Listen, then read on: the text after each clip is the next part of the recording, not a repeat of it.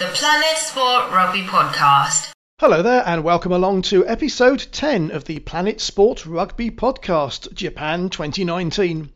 I'm Adrian Barnard here with you on match day 9 of the 2019 Rugby World Cup, and today we're meeting an absolute legend of the modern game. In a glittering career spanning 14 years, he played for his country 124 times, scoring 335 points. He's played in 3 World Cups, and in 2007 he helped his country to win the coveted Webb Ellis Trophy for the second time in its history. That year he was one of the stars of the competition, scoring 8 tries to equal the record set in 1999 by Jonah Lomu for the most tries in a single World Cup tournament. And he also shares with Lomu the record for the most ever World Cup tries, with a total of 15.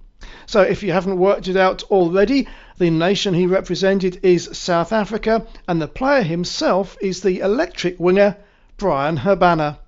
Now aged 36, the Johannesburg-born winger retired in April 2018, and since then he's been enjoying life away from his former playing days. Planet Sport Rugby Podcast's Liam Flint caught up with Bryan Habana at the World Rugby Sevens Series event at Twickenham back in May, and began by asking the question that many fans have been asking. Do you feel like right now, because it's so fresh since you retired, do you feel like you could just get the boots on, you could have a crack out there and you could still make a difference? Do you ever get tempted sometimes? There is no tempt or motivation in any way or form.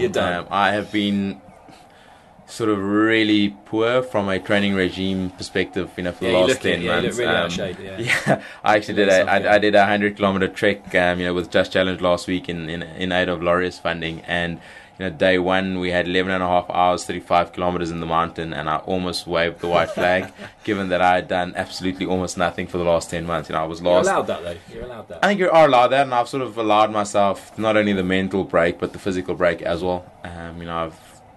I've dedicated quite a bit of the last 15 years to trying to be at the best in terms of form and fitness, and I think to take a little bit step out of that, I have put on 1 or 2 kilos, maybe a little bit more, and given that my sweet tooth is not the most ideal thing in the world, I might have to start getting into some form of aerobic and anaerobic exercise pretty soon. But like I said, I think there's a massive drive towards allowing players to understand how important trying to prepare for the transition period is. It's not easy, because once you step out of that bubble, you only fully understand how much of a bubble it was, from a financial aspect, from a daily routine perspective, from getting stuff for free, your clothes, your schedule for the week, your flights booked, your transportation booked. So it's this massive holistic approach, and I think unfortunately, I think the worst case we saw was potentially Dan Vickerman, who towards the end of his career went back, completed his studies, started moving really quickly up the corporate ladder, and 2 years later sort of took his own life because he just couldn't deal with the pressure. And I think it's an holistic approach. My wife, who is the more educated of the two of us, she's got her sports science honours degree, and does a lot of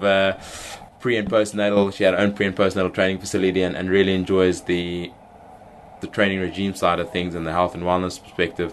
And she actually said, first of all, rugby players or professional athletes, they don't go into a tapering down training perspective. So, all of a sudden your last day happens, and then you're like, okay, well, I need to buy a gym contract. My knee's a bit dodgy, so I can't do running. So you need to look for a watt bike or bicycle or rower or something.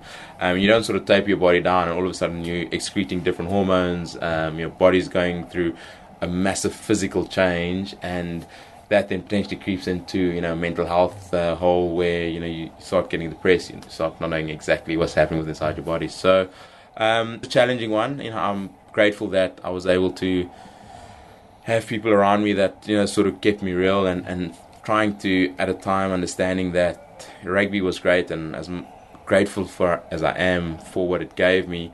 I think I tried to, for the most part of my career, understand that rugby was a part of my life and not try to make it my life. And I think within that, understanding that you're not losing your identity when rugby or professional sports finishes. And again, being able to have faith in certain different things, and know that there's a greater good for certain things, and knowing that it's just a season, I think has sort of helped me. I wouldn't say I'm 100% like this amazing person that's made the transition impeccably well, but I think there's a lot of motivating factors that has allowed me to try and make the adjustment as easy as possible. And of course, goes without saying, World Cup, massive year for everyone involved, even you now as a fan and a non-player. When you look at this squad, when you look at Sai Kalisa, I know you've been quite vocal in how much you back him. Do you think if South Africa go far, if the Springboks can go semis-final, do you think that'll have bigger weight than in previous successes because of the situation? How do you see it? It's difficult to say. I had a chat to someone at an event in the States a couple of weeks ago, just in terms of the magnitude of if the Springbok side goes out to win it, and Sia Kalisa is there lifting the Webb Ellis Cup. I was a part of that 1995 experience where Nelson Mandela walked out there in that number 6 Springbok jumper.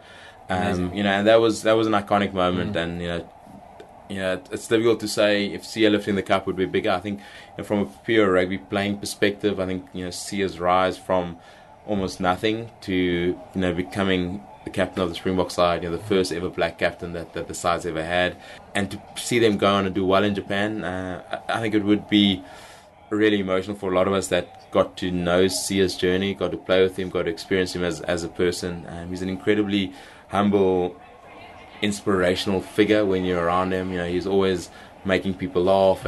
They can do well. I think Japan 2019 will potentially be one of the most tightly contested World Cups we've ever seen. I believe New Zealand will go in as favourites, but the top 5 teams in the world that on any given day could potentially go on and win it. So I think from a South African perspective, I'll be packing in my Springbok jersey, going to Japan and really hoping that Sia and his side do well. We saw how good they can be when they beat New Zealand in Wellington last year. So they'll go in with some confidence, but they'll also know that over the next 2-3 months there'll be a lot of hard work and preparation needed to be done to make sure that they arrive in Japan fully prepared for what is going to be a massive first game against New Zealand, and then hopefully try get on and if they can win that, push on to higher honours.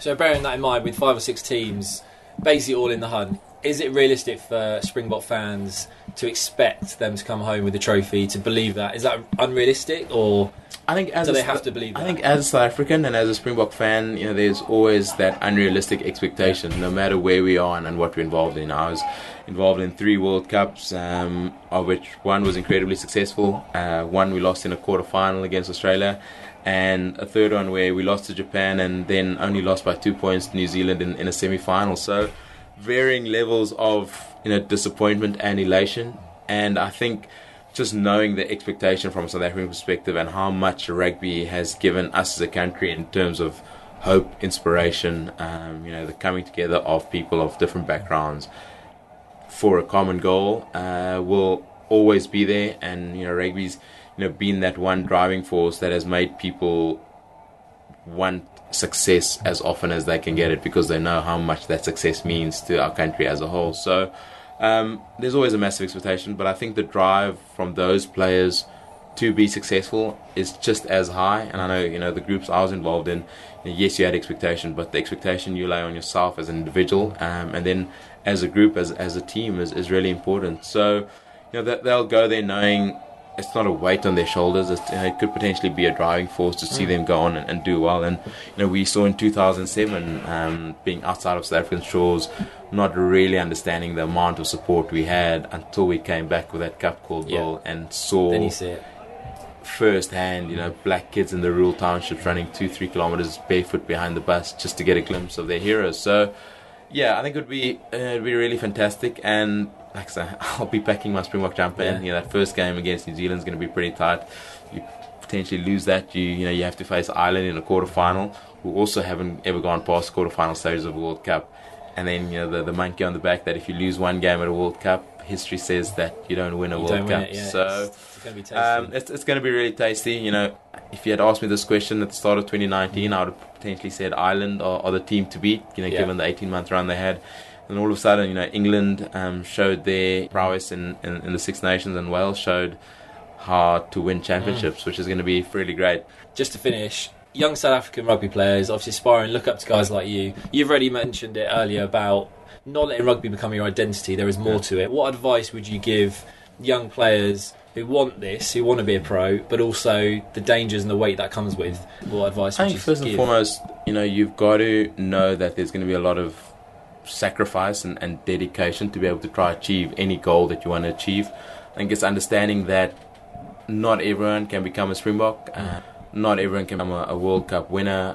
There's a very small percentage of players in any sport, and not just rugby. You look at golf, you look at the numbers and the percentage of the people that actually make it. It's pretty small. So I think, first of all, understanding that the dedication and sacrifice has to be there if you want to make it to the highest level.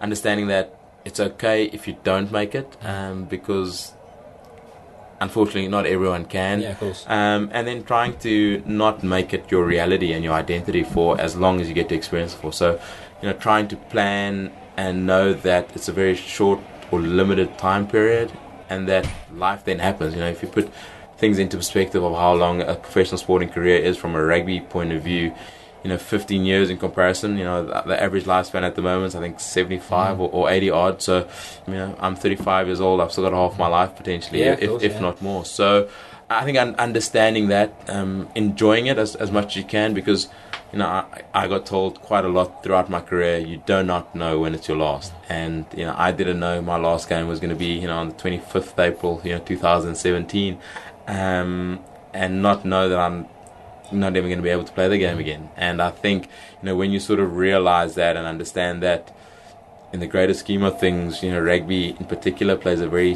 minuscule part of life in comparison to other sports like golf or soccer, Formula One, just by sheer numbers, NFL in the States, rugby in comparison is a very small percentage of the global population. So it's difficult to say, because you want to immerse yourself fully in what you're doing to try to become the best, but knowing that even if you get blessed with the talent to do something you love, it's a very limited time period that you're doing it for. So as much as possible, try to keep yourself grounded in that. Never forget where you've come from, what you've had to go through to achieve whatever you are achieving, and in a way try to maintain your identity outside of the sport, because once that gets taken away, if your identity gets lost with that, you sort of struggle finding yourself again. And last year, Liam spoke on the line to Bryan Habana about another important aspect of his life. In terms of one of your personal statements, you often talk, Bryan, about your personal faith in Jesus, which I know is really integral to you as a man and a player. Just tell us why that holds such importance in your life. What's the story there for you? Yeah, so I think for me, obviously growing up in South Africa, Christianity is a more common factor within South African rugby teams. You'll see a lot of the teams either praying before games or praying after games. So it's sort of instilled in our culture in a little way. And again, from a young age, I sort of believe that I've been given this opportunity to be blessed with the talent to do something I really love, and I think to be able to use that to be able to first of all stay humble in where you are as a person. But be able to ground yourself in something. The saying of standing for something or for anything. I think is one of the things I've been able to sort of reflect on, over my rugby career, and knowing that that within that point of being centered, that outward growth can continue to make a difference. Being able to be a light in the world, and be able to allow people to know that as great as being able to play rugby is, I think there's much more to life. And being able to be that light for people, to be able to be making a difference in the world is absolutely fantastic. And like I say, within my faith in God, and knowing that I've been blessed with the talent to really go out and make a difference is something that has allowed my career to constantly to have something to fall back on, through the good times and the bad. South African rugby legend Bryan Habana there, talking to Liam Flint. And Liam will be back here tomorrow, as for the next 2 weeks the podcast will be coming to you from the heart of the action in Japan.